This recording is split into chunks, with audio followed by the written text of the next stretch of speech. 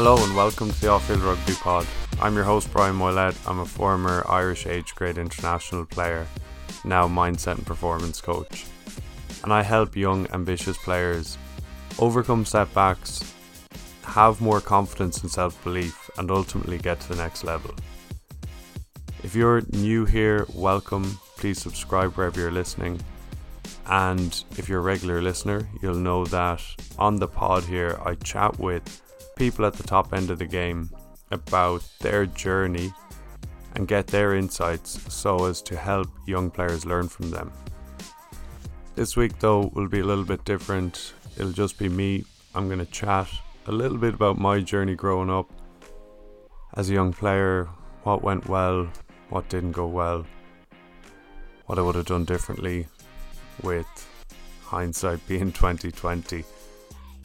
Before I get into it, if you want to get in touch, you can do so through my website, which is offfieldrugby.com, or my social medias, Instagram, TikTok, Twitter, are all at offfieldrugby.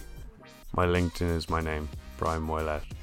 And also, I just want to say a massive thank you to all of you who have gone out to Amazon and bought my new book, the book on how you become a pro rugby player, with the foreword by Robbie Henshaw. I released it about 10 days ago, I think it was. I've been working on it for about 10 months. But in the book's first week up on Amazon, it has gone to number 1 in the rugby charts, ahead of the likes of Sia Khaleesi and Sonny Bill Williams' books. It's also gone to number 1 in the rugby coaching charts, ahead of Eddie Jones's 2 books and others. So yeah, I'm just very grateful to all of you who've gone and got the book and left reviews on Amazon. The feedback is incredible. Thank you so much, and glad it's helping so much.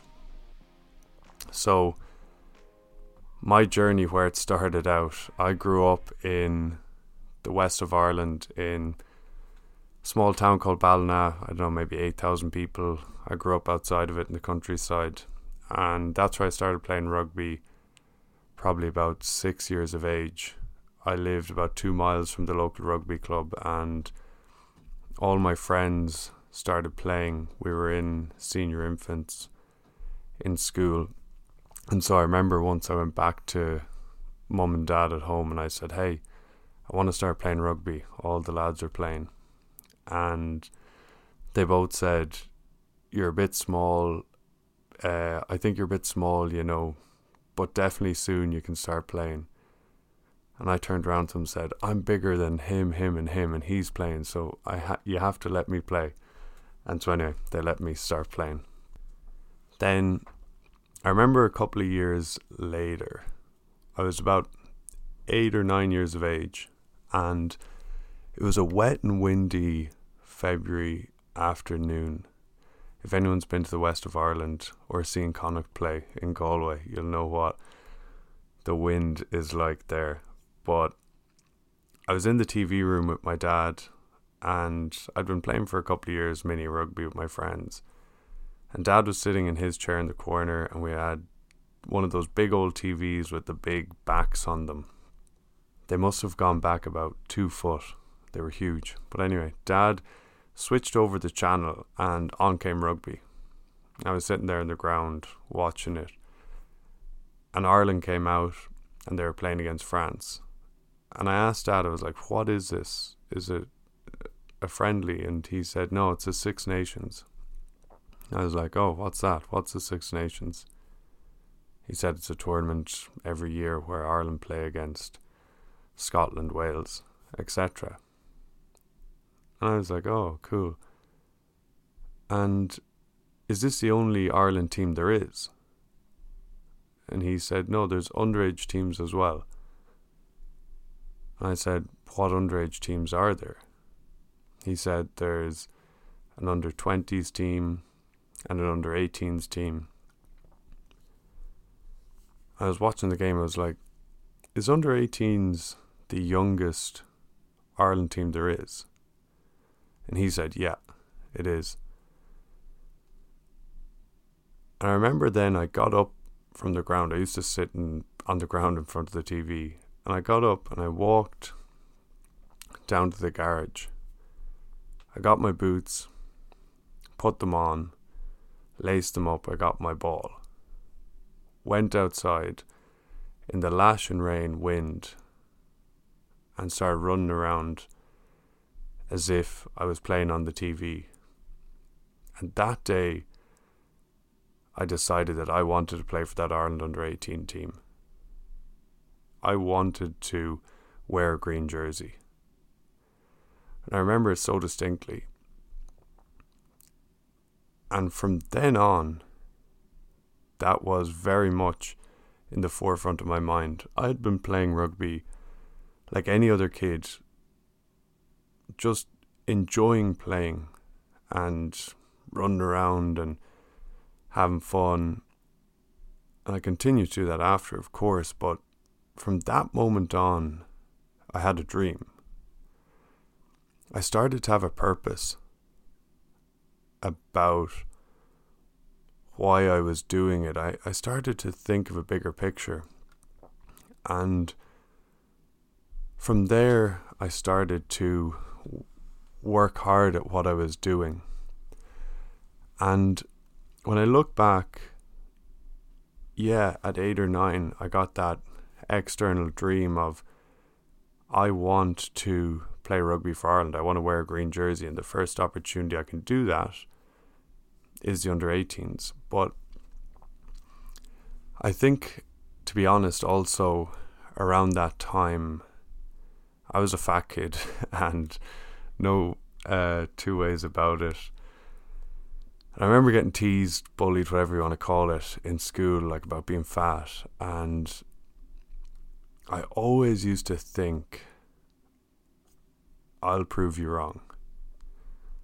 I had 2 really good parents who would have definitely told me that you can't fight and you can't do that, and that's not the way to go about things ever. And so I never did. I've never been in a fight in my life outside of sports, and even inside I haven't really. But yeah, I just remember people teasing me about being fat and about this, that, the other, and it just lit something within me. I just remember thinking, oh, if only we can get on a field together, on a pitch together, like, I'll show you. Like, I just wanted to compete against them and show them. Because obviously I couldn't fight, I couldn't channel it that way, because my parents would have killed me. And so, I had that fire within me. And any opportunity, of course, I got in school, this is, remember, I'm 8, 9 years of age, 10 years of age, any opportunity I got in school to compete against these people who would tease me or whatever, I would show them. Like, I'd just give it everything to show them that I was better than them. And even when I wasn't directly competing against them, just every time I got onto a field was an opportunity just to show that I was good, to compete, to show that I could be dominant and win. And I was just so competitive as a kid. So when I look back, 100% playing for Ireland was in the forefront of my mind, that Ireland under-18 team. But also, internally, I wanted to show people that I was good, that I was, a serious competitor, and sport was just the way to express that. And I played every sport I could growing up.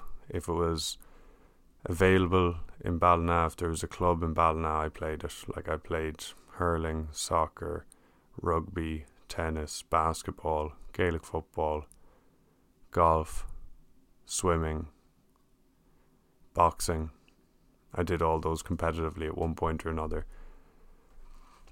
And so, with this dream, this strong dream in my mind, I was always told that you have to work hard. Like, if you're to achieve something, you have to work hard. And I suppose people could see that I wanted it, or that I was competitive and driven. they wouldn't have known that I wanted to play for Ireland, but I suppose every kid does growing up. And everyone used to tell me work hard. So that's what I did. If I was in training as a kid, I would try and outwork everyone, try and be the best, give it everything that I've got. I remember going runs like around my neighborhood just because I wanted to put in more. Or I'd go out kicking ball in the back garden, in the field next to my house. And often, I lived about 2 miles from the rugby club. Often I would put 2 rugby balls into my gear bag, put that on my back, and then have another ball in a plastic shopping bag on the handlebar of the bike. And I'd cycle down to the rugby club on my own and just kick ball, pass for hours on my own because I just loved it. And around that time as well, as a kid, it was all I was interested in, sport. And I kind of was all in. Like, sport was all I wanted to do. I had no interest in school.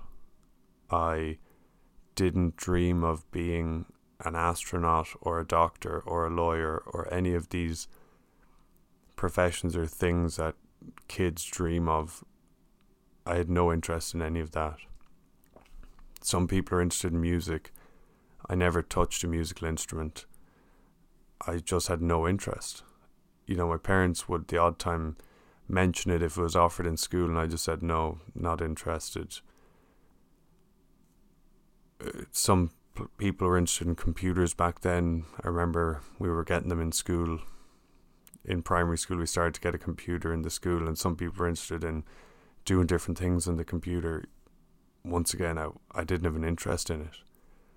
I lived when I was in school for break time, when we could go out and play soccer in the yard, or after school when we played Gaelic football or basketball or rugby, whatever it was. That's all I was interested in. So I was kind of on this journey,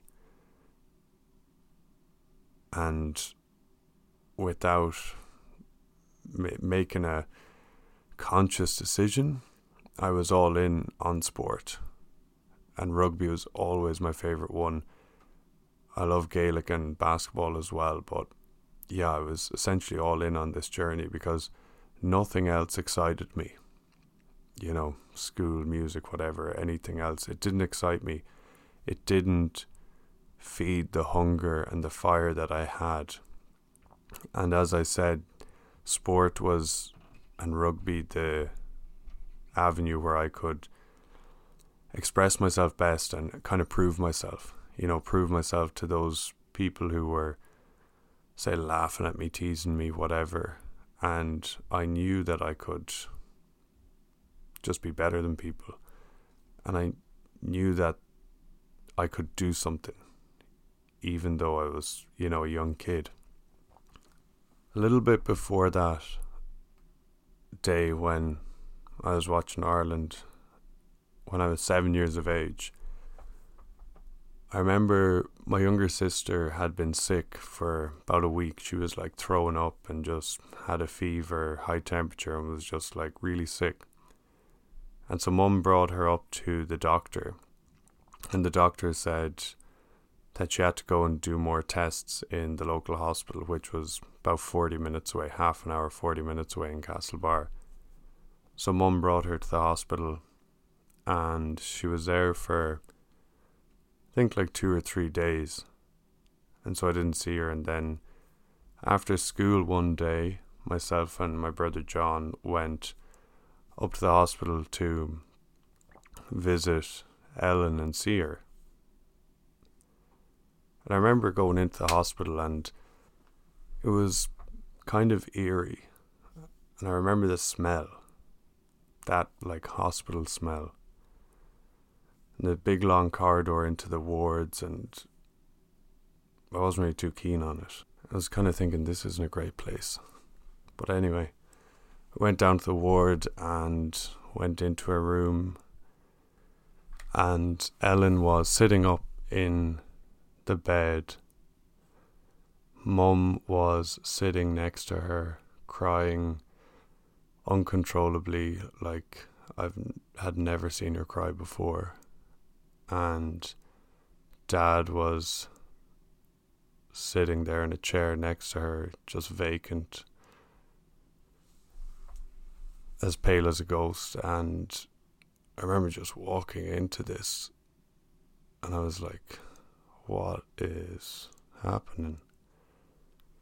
And I remember Mum saying to Dad, do you know what this means? And I just walked around the bed to Ellen and gave her a hug and just started playing with her and chatting with her. She was like 4, I was 7, and I hadn't seen her in a couple of days, so I was happy to see her. But I was like, what is this? Like, I'd never in my life seen or felt anything like that. And what it meant, as I found out, was Ellen had been diagnosed with leukemia. And so for the next over 3 years, Ellen was sick, and Mum used to be driving her up and down to Dublin, to Crumlin Hospital. Sometimes they'd be there for a day or two, sometimes it'd be weeks. Sometimes Ellen would come back and we'd be told that she's getting better. And then at times in the middle of the night, Ellen would get sick or something would happen, and Mum in the middle of the night would have to get her and drive to Castlebar Hospital, the closest hospital to us, half an hour away. And then we wouldn't know what the story is. Some days, seldom, but some days she'd get to come to school with us. Most often she'd be at home. And this was a little bit difficult, but to be honest, it was grand. Looking back, it was, we were all there, it was grand, whatever, we were in it together, and, it wasn't so bad. Because as a kid, when you're 8, 9, 10 years of age, when you get sick, you get better. And so when Ellen got sick, it's just like, alright, she has to go to the hospital and she has to whatever, but she's going to get better. But then, when I was 10, she died. And yeah, it was really tough, obviously. It was tough on all of us. And I remember Dad suffered with depression for a while. Mum suffered with anxiety. But thankfully they're both doing really, really well now. They're doing brilliantly. But that was tough. When I was 11, 12, 13, throughout my teenage years, that was, very, very difficult. But I just always remember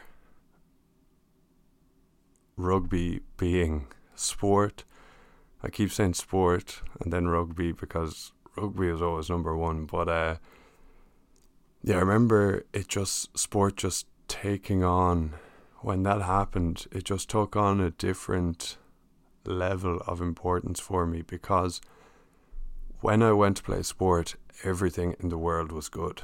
Everything was just brilliant, because you forget about all of your problems, you forget about all of your worries, and when you cross the white line, everything's good.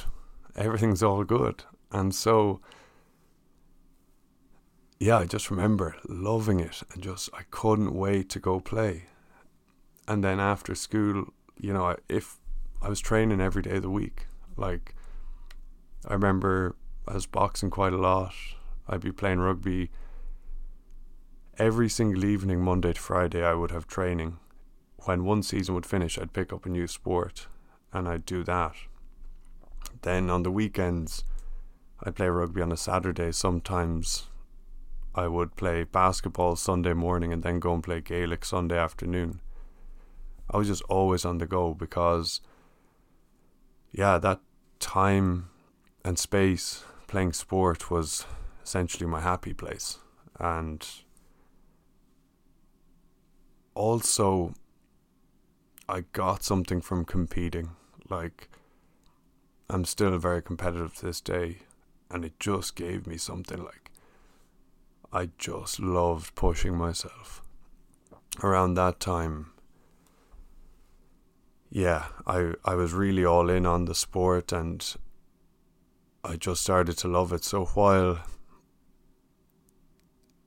life was very difficult at times outside of it, at home, we're all going through grief and our challenges, but at the same time, it's definitely some of the best times of my life. Around that time, like playing sport, I can't put into words how much I enjoyed it. And so a couple of years later, I started to get a little bit of recognition, started, Connacht to do training squads at, I think it's under 15 it starts. And it's very big. It's like 60 kids, maybe brought down to like 45 for the summer.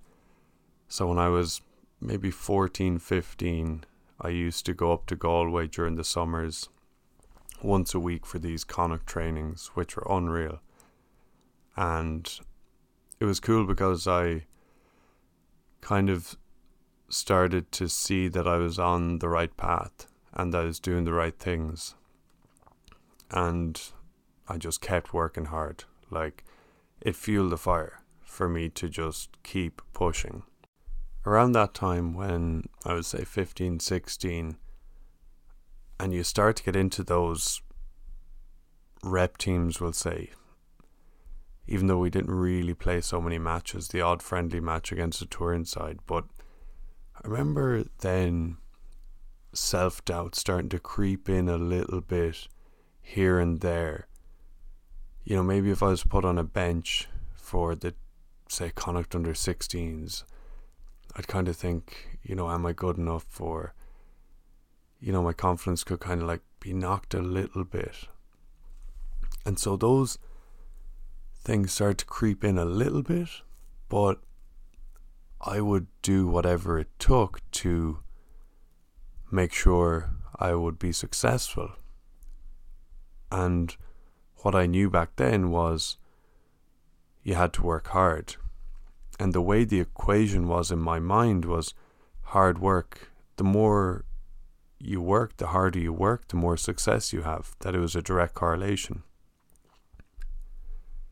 And so when these doubts would come into my mind, I would try and outwork them. I would go to the gym. I would get on the field and do extra conditioning sessions. I'd practice my skills. I tried to outwork the doubts that would creep in. And when I was 16, I was dropped from the Connacht system.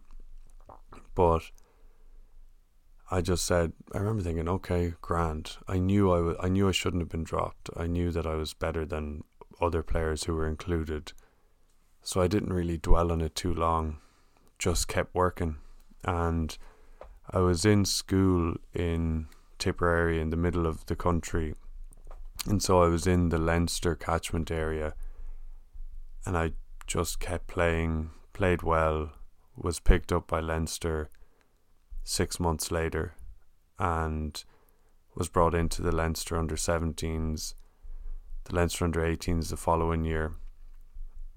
And I'm going to mention again, but hard work, just kept working hard, and I was getting there. Like, I was year by year getting closer to my dream. This whole time playing for that Ireland under 18 team was just right at the forefront of my mind. That's just what I wanted to do. So I was progressing through the pathways to get there. And with the Leinster under 18 team, that was the first time that you play competitive matches. and first game of the season for the Leinster under-18s, I was starting number 8, and current players, Jack Conan was there, he was in the row, Luke McGrath was 9. But that was exciting. I actually got concussed first game. Unfortunately, I missed 3 weeks. I came back just before the first interprovincial game and was on the bench. But anyway, I got selected in the Ireland under-18 squad around then. And there was 2 camps in Clongowes, a school in Ireland, 2 kind of 3-day camps, a 2-day camp, a 3-day camp, I think it was. They went really well. I remember being excited, like stepping up in level. I had done pretty well for Leinster. I knew the guys there. The majority of the squad were Leinster players, so I knew most of the guys. There was a couple of Connacht players. I knew them from my time there. And with every step up, I remember for sure there's nerves, but nerves are normal, and I kind of knew back then that nerves were normal. But I do remember being excited. In our first morning in camp, when we went down to breakfast, there were all these forms on a table to the left of when you walk into the dining hall, the breakfast hall. And I remember the strength and conditioning coach said, "Alright guys, fill out these forms and then come over here and get weighed in."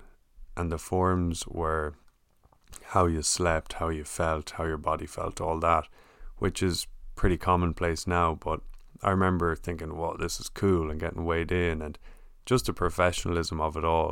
I enjoyed meeting the guys from other provinces, from Ulster, Munster, that I didn't know. And of course the training was class. Like, you're with the best of the best for your age group, and it's just so much faster and more organised. There's great coaches there. And yeah, it was just really exciting. Those first 2 camps, I remember they went really well. At the end of the second one, we had a training match. I was balling out, went well, just playing in the zone. And then players were cut, and we had a third camp. And this camp was the one before the first game. So the first game was against Italy in the Six Nations. And this last camp, it was known, we were let known that this was the last camp before the 22 are selected, 22-man squads back then, to play Italy. And I remember thinking, whoa, like, here I am, wow. I've worked for literally 10 years to get to here. Wow, this is cool. Like, I'm potentially going to play for Ireland and do this now. Like, wear that green jersey and play for the Ireland under-18s like I'd literally dreamt about, and like I'd worked so hard to do. And we went into that third camp. It was in Blackrock in Dublin. We were staying in a hotel called Tara Towers, I remember. And the first day of the camp, after we met up and we assembled and we got our rooms and put our gear into our rooms, and we came down, we had unit meetings. So we had a forwards meeting. And I remember everyone cramming into this kind of smallish room, and you could feel the nervous energy, like everyone knew. We had been let known even when we assembled that this 2-day camp, after it they were going to pick the team that was going to go play Italy. And you could feel then in that meeting the kind of nervousness, the tension. And then the coach came in, and in the corner of the room was one of those paper flip charts. And the coach said hello, and then he went over and he said, "We're going to go through some lineouts." And he started drawing all these X's and O's, whatever, drawing all these lineouts on the paper. And then he turned to us after about a minute and he said, "Right guys, we're going through all our lineouts now, and then in training in 15 minutes we're going to be going through our lineouts. I've put the 5-man up here, and I'm going to put up the 7 in a sec. And you need to learn all these. You need to know these, every move, all the roles, when we get out onto the field. This is the difference between playing with your club or school or provincially and playing with Ireland. And you need to be able to get this. And then as you turn back to draw more, I remember feeling my chest tighten and feel this weight come onto my shoulders. And I started finding it hard to breathe as I watched him scribble more and more lineouts on this page in the corner. And I started to feel a cold sweat, and I started to think, Brian, you shouldn't be here. There's no way you're going to learn all of these lineouts within 15 minutes. Know them all perfectly by the time we get onto the field. You're not going to be able to do it. You're not good enough. You're not good enough for international level. You shouldn't be here. Like, he just said it. You've been found out. That's how I felt. I was like, oh. And all those little doubts, self-doubt that I would have had, tiny little bits of it. It was like a tsunami. And sitting there in that room, I couldn't hear anything that was being said. I remember just wanting to get out of there. It had felt like, oh, you've been found out. And all my energy went.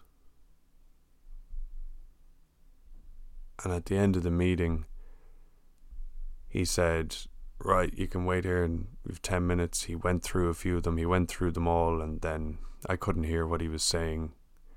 I was just sitting there in my chair in shock.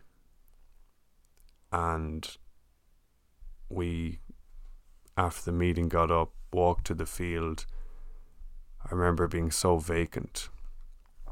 We went to the field, put on our boots, and I had no energy. I had lost all self-belief, confidence, everything. And I just was telling myself, you shouldn't be here.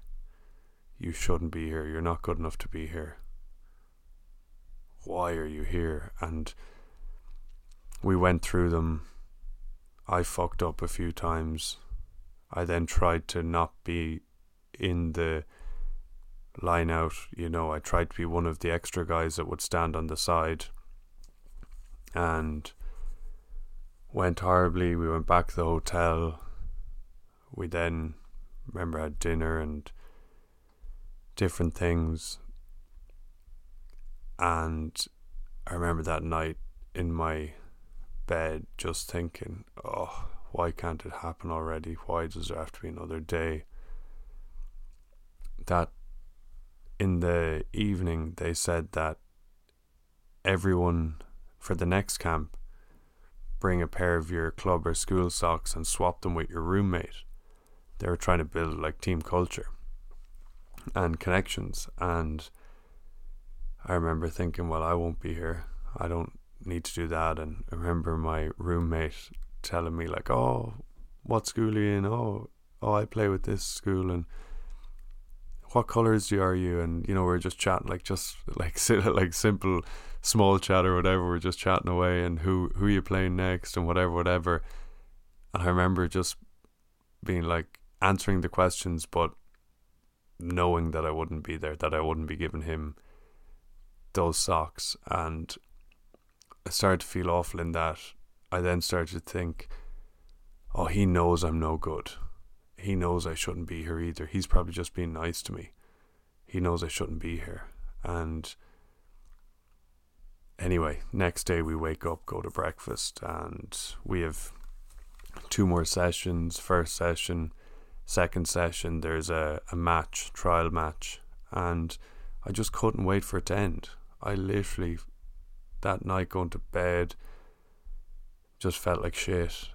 Waking up the next day, I just couldn't wait for it to end, to be able to get back on the bus, get out of that environment, get on the bus into town, and get back on the bus home to Ballina and just get away from it all. Anyway, obviously it ended. We played the match. I could barely function, and got the email saying that I wasn't selected. I knew, obviously, halfway through the camp that I wasn't going to be selected, so there was no shock there. And I remember for about 2 months, I just was in a bad place. Like, I'd lost all confidence and self-belief in myself. I had worked for 10 years to achieve this goal, and I'd gotten so close and I'd failed. And I remember just thinking I was useless, that I was a fraud, that I had been found out, that I was shit. Like, I was literally telling myself, you are so shit. Who were you to have thought that you could have achieved that?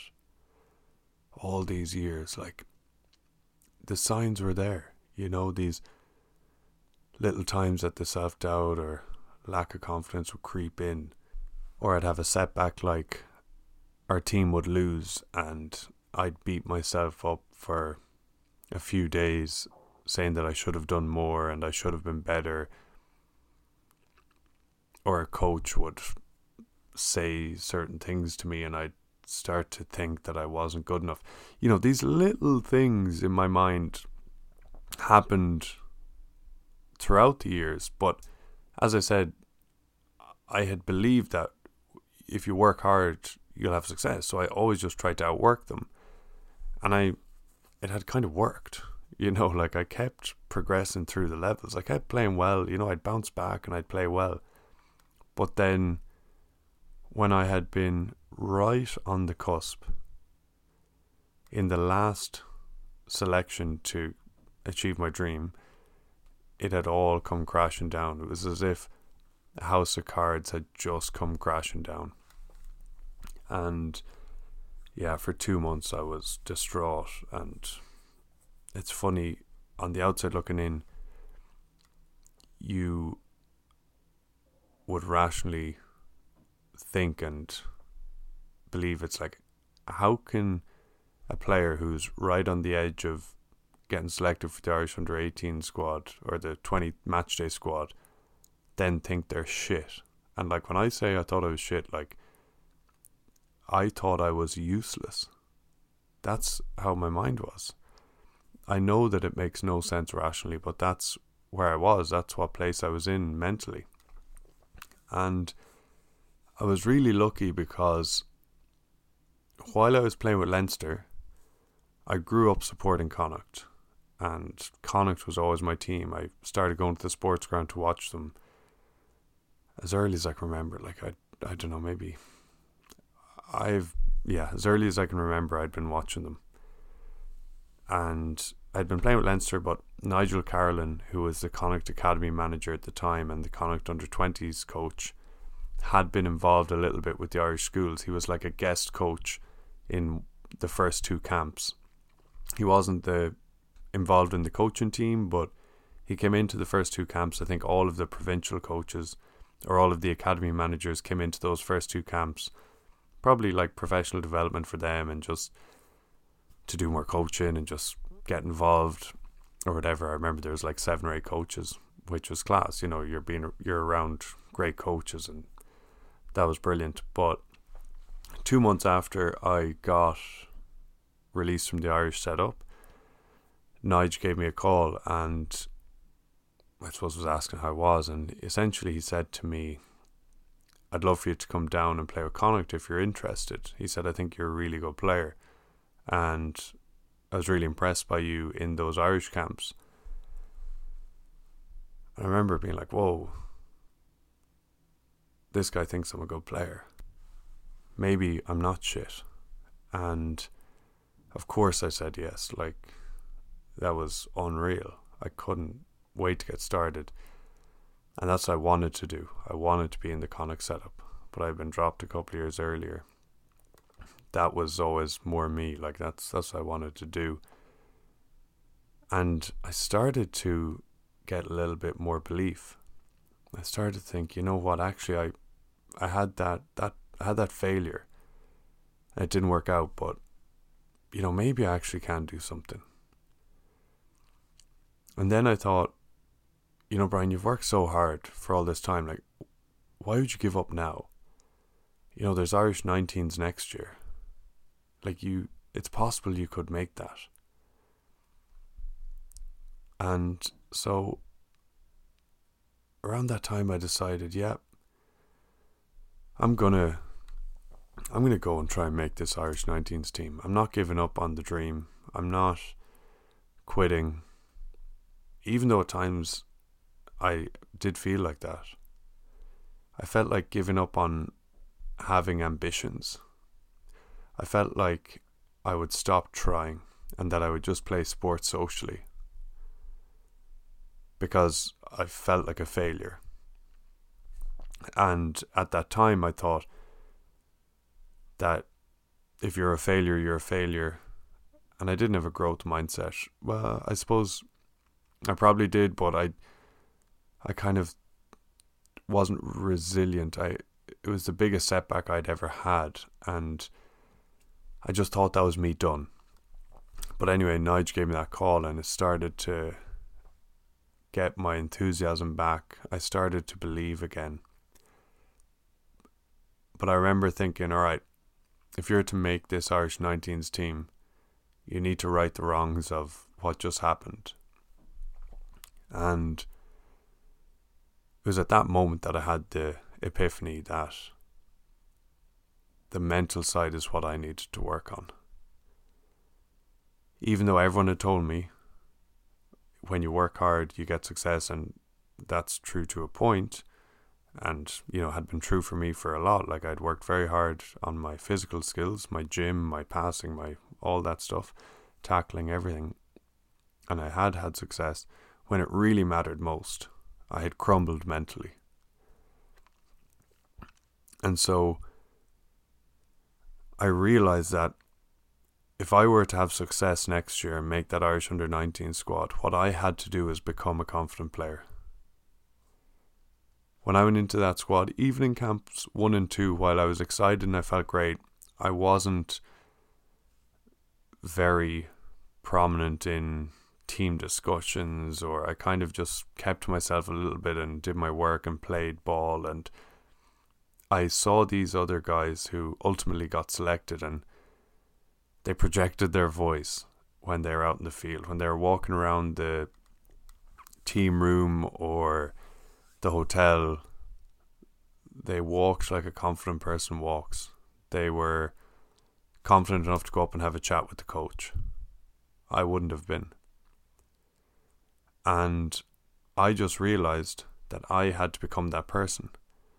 I saw them in the camps, and then I saw the 22 that was named for the matchday squad, and all those guys were in the squad. And all the guys who were, you could say, shy is maybe not the best word, and of course it's okay to have different personalities, but the ones who were reserved and not, you could see it. You can see it always, you know, when you go into a team, the ones who aren't confident and the ones who are. And I remember looking at that squad and thinking about all the guys that were in the camps, and the confident ones got picked and the ones who weren't didn't. And so I decided there and then, I will become a confident player. And so I just started to act as if I was one. I literally started to act as they did. I would walk and talk the way they did. I stood up tall with my shoulders back, my chest out, started to look people in the eye when I talked to them. I literally started to act as if I was confident. And soon enough I became that. And I went on to have, you know, a brilliant year. I'd put in the work physically. like I was in a good place, even though for a while I thought I was useless. And so when I added this, when I started to get confidence, and from there my self-belief started coming back, I started really believing myself that I could make this Irish 19s team. I started playing some of the best rugby in my life. I played with the Connacht under-20s a year young, and was playing with the Lansdowne under-20s up in Dublin, and I think I might have no, I don't think I got my first AIL cap, but I might have got in with the seniors for a training session or two. But anyway, yeah, a year later I made the Irish under-19s team. I played against France, and yeah, it was incredible. And yeah, it was just such a brilliant moment to achieve that dream that I had wanted to do for so long. But I remember as well, okay, yeah, I had achieved that dream, and I had stood out there and sung the national anthem, and I was out there with some of my best friends, some guys that I was just so close with because we'd been playing together, and that was just an unreal occasion. But I remember as well, like, the penny dropping and having another, we'll say, epiphany, or just realizing that I was in control, that I had power over my mind, and that I could make drastic changes and have drastically different results if I worked on my mind. And that was the first time that I really realized that it wasn't just work hard physically and you have success. That is not the equation. You have to practice mental skills. You have to get your mindset right. And I realized, and I kind of had the proof, that I could be and become whatever I wanted to. Like, I went from that dark place for 2 months after I was dropped to then turning it around and literally becoming one of the most confident players in every squad I was in. Now, whether technically or not I was the most confident, I don't know. Obviously, who knows? But I just felt unstoppable. I literally felt like I could beat anyone, I could do anything, and that I was going to have success. I felt incredible. I felt unstoppable, really did. And yeah, it was just so good. And I've seen these turnarounds now in players that I work with one-on-one, and some of the teams I've worked with as well. You can, unlike the physical side, it takes time to develop physical skills and to get stronger. And the mental side is not flicking a switch, absolutely not, but you can make drastic changes in very short periods of time. You can have massive turnarounds, and I've seen it happen quite a few times with the players I work with now, and that is just something that I enjoy so much. And when I was 18, that was the time that I started to understand that the equation was not just work hard physically and you'll have success. That the equation actually was, you got to work hard physically and mentally, and then you will have success and achieve your dreams and get the most out of yourself. And so I was doing it all myself, in that I then went, on this further journey, delving into the mental side of the game, and it was slowly, bit by bit I would pick things up, and more so in my mid-20s I really went hard into it. But that's, I suppose, the beginning of why I'm doing what I'm doing now, and why I started this podcast, why I wrote the book on how you become a pro rugby player. Because when I was younger, as I've said, I didn't understand what it was, what you needed to do to be successful. And also when I talk about, my story, and that it was through failure that I learned. And then I would have looked at YouTube or different things, but I never had a mental skills coach.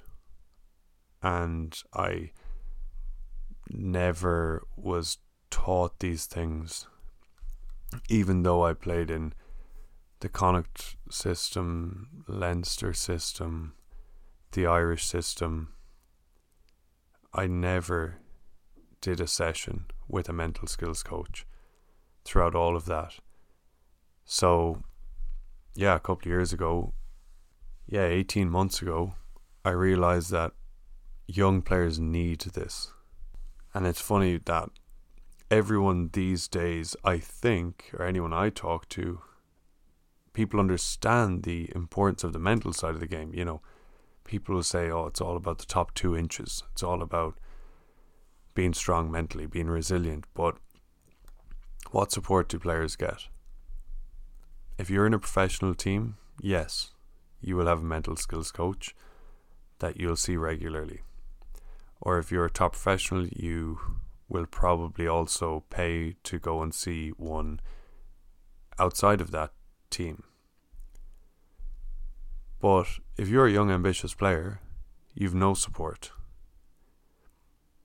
And even if you're in the start of development setups and you're starting to get picked on maybe a county team or a provincial team at under 16, under 18 level, under 19, whatever it is, or get into a university team, the first thing is you'll get a strength and conditioning coach, you'll get a gym program,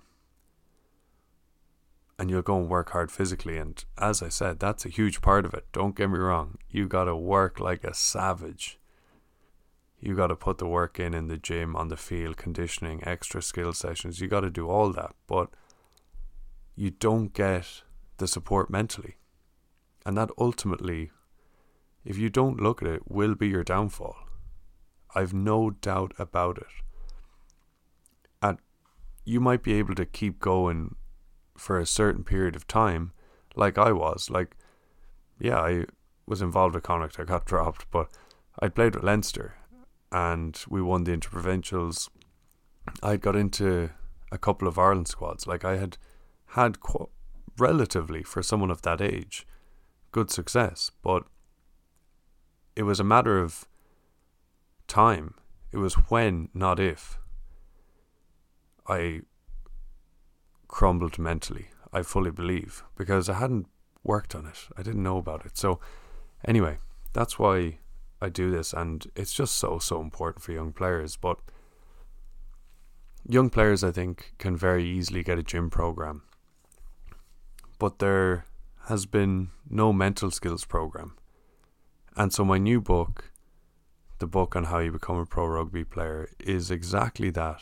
It is the equivalent of a gym program, but for the mindset, mental side of the game.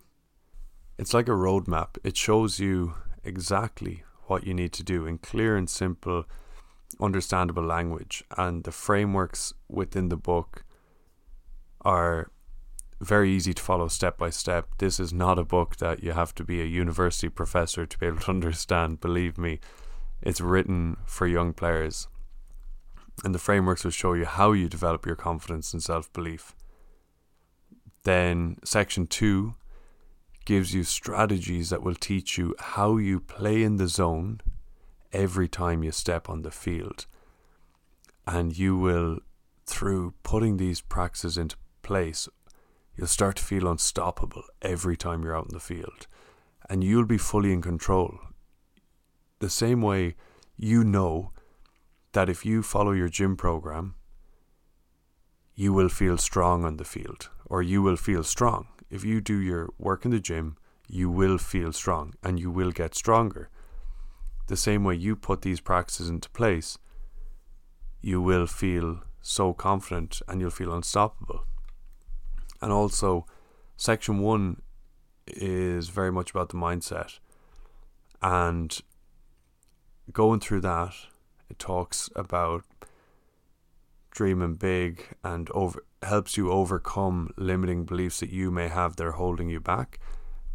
And when you finish section 1, you will feel like you can achieve anything. You can achieve way more, and you will set your sights way higher. And when I say it'll make you feel like you can achieve way more, it's because you can. So often in life, you limit yourself by setting conservative goals, and you do that because you're afraid of failure and you have limiting beliefs. Oh, I'm not good enough. All these different things that creep in, so you hold yourself back. So section 1 will help you get through that. And then the last section, section 3, is more practical insights into how you get paid to play, how you get into pathway systems, how you progress through those pathway systems, what routes there are into professional rugby, and how you go about it. So just a couple of learnings from what I was chatting about, my journey. What I think are really important, and what I talk about in the book as well, is first up, dreaming big, like having a very, very big dream. And something I like from Richard Branson, what he says is, your dreams should be so big that they scare you. And that's fact. Your dream should feel like it's out of reach. And you don't need to know how you're going to get there. Like when I was looking back, when I was 8 or 9 years of age, I didn't really know the direct path on how I was going to get there. And I knew that there was a whole country of people, or it wasn't very easy. Of course, winning a game when you're 8 years of age, winning the game at the weekend is easy because it's straightforward, it's right in front of you. Or making the under-10s team is straightforward, it's in front of you.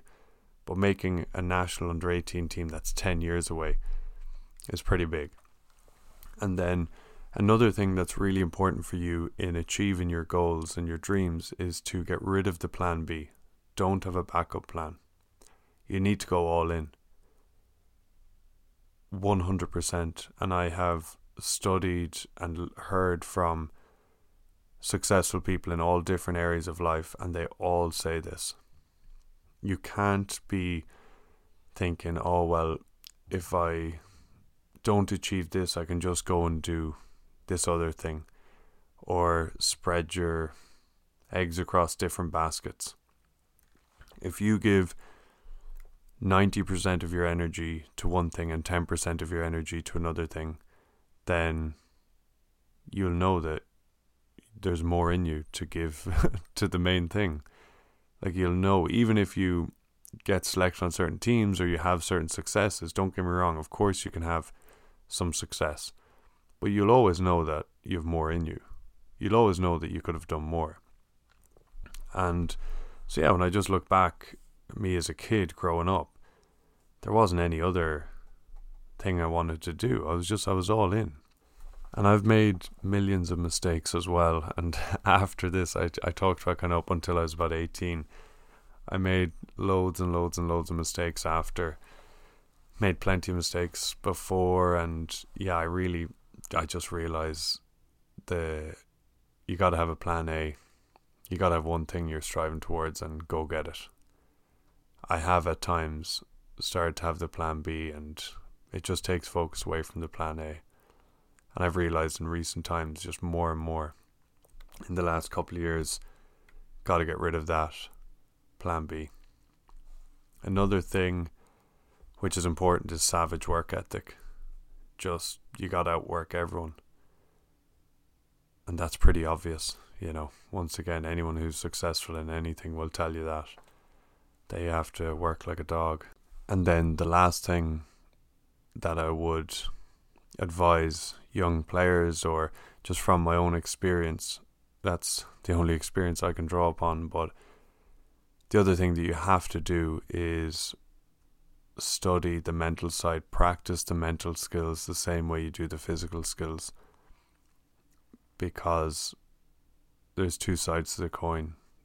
They are as important as the physical skills.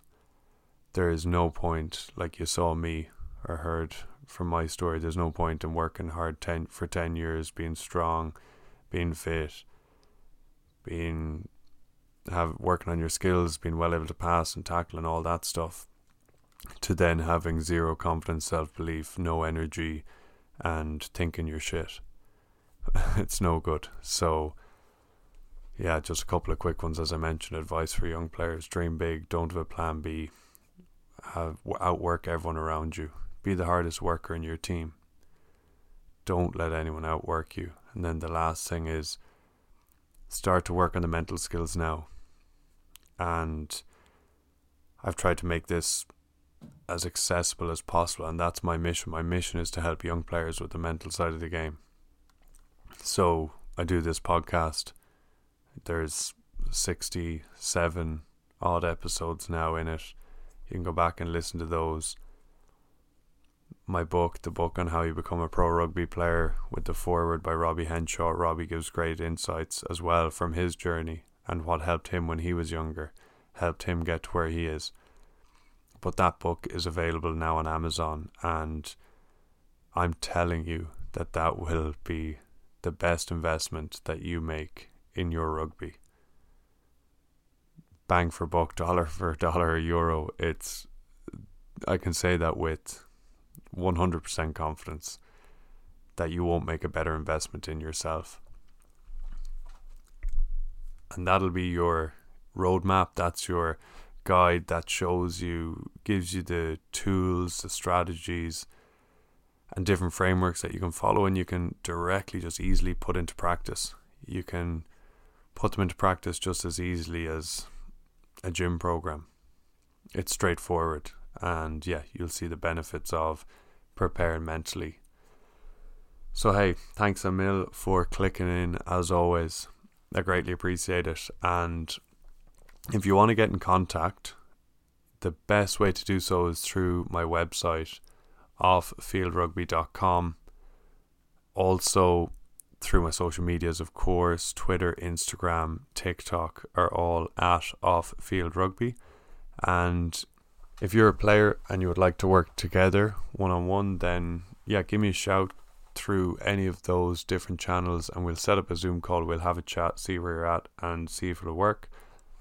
If you're a coach and you would like to work together to help your team with different things I've chatted about, become more confident, have self-belief, be able to perform under pressure, and ultimately win on the field, then yeah, get in touch with me as well. And I am currently in Vancouver. Most of the work I do with teams is on Zoom, but I'm actually going to be in the UK and Ireland for December and January for work, and then in the new year, in late January, the very end of January, I'm moving down to New Zealand. I've got a really cool opportunity there next season. Their season starts then, and yeah, really excited for it. But if you're in Ireland or the UK, December, January, get in touch. We could do something in person. If not, Zoom is a pretty good alternative. Lastly, please make sure you're subscribed wherever you're listening, and please send this podcast on to some friends. Would really appreciate that. That's how the podcast grows. And there's lots of episodes now already done that you can go back and listen to, hear from different people, hear different stories, learn from different people, and yeah, have a brilliant rest of your day. Greatly appreciate you being here as always. Any questions, thoughts, anything, get in touch with me. Would love to hear from you. Cheers. Have a good one.